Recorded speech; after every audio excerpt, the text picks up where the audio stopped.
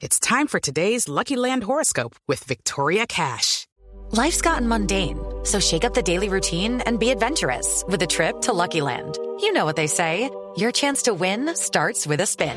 So go to LuckyLandSlots.com to play over 100 social casino-style games for free for your chance to redeem some serious prizes. Get lucky today at LuckyLandSlots.com. Available to players in the U.S., excluding Washington and Michigan. No purchase necessary. VGW Group. Void where prohibited by law. 18+. Terms and conditions apply. Don Héctor, ¿a usted le gustan las motos? ¿Montar en moto? No. ¿Pero lo ha hecho? ¿Ha conducido alguna vez una moto? Sí, pero eso no me gusta. Salman, La verdad, no son de mi agrado. ¿ha conducido alguna vez una moto? Una sola vez en la vida y no. Yo sí he montado no es de mi en moto. agrado. Ah, Candy sí le gustan las motos. Y en 750, o sea, grandes. Uy, por Dios. ¿Qué nivel? Les cuento. Oiga, Hay que tener precaución con ese tema, ¿no? Hay que tener precaución con la moto sí, ¿no? Sí. Pues imagínese. Pues yo no lo hago porque me quiero. Y Candy sí anda en una moto, una 750 pensando. El encuentro con la muerte de esta noche es el de un hombre que iba conduciendo una moto, puede decirse a velocidad medio, no altísima velocidad. Conducía una motocicleta, tiene 24 años, se llama Jesse López, iba por una ruta en el Bosque Nacional Ángeles, en Estados Unidos, y tenía una cámara en su casco. Eso se acostumbra mucho ahora, no sé si lo han visto, Sí, pero GoPro. les gusta ponerse una GoPro en el casco y ver el recorrido y toda la cosa.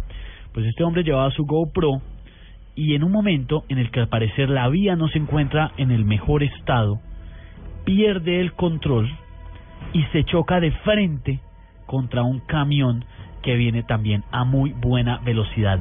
El estrellón, la colisión y cómo vuela por los aires. Este grabado? señor queda grabado en video. Un video impresionante que pueden ver en segundos en blueradio.com. Es el momento de la colisión, da varias vueltas en el aire, varias vueltas, tal vez incluso el casco se le salga porque cae y da muchísimas, aproximadamente unas 7-8 vueltas que se ve y queda captado en la cámara. Pero lo más impresionante es el momento del choque directo. Va rápidamente en la moto, no encuentra un bache o algo en la vía que le hace perder el control y se estrella de frente contra el camión. Un encuentro con la muerte, pero que afortunadamente no lo llevó a fallecer.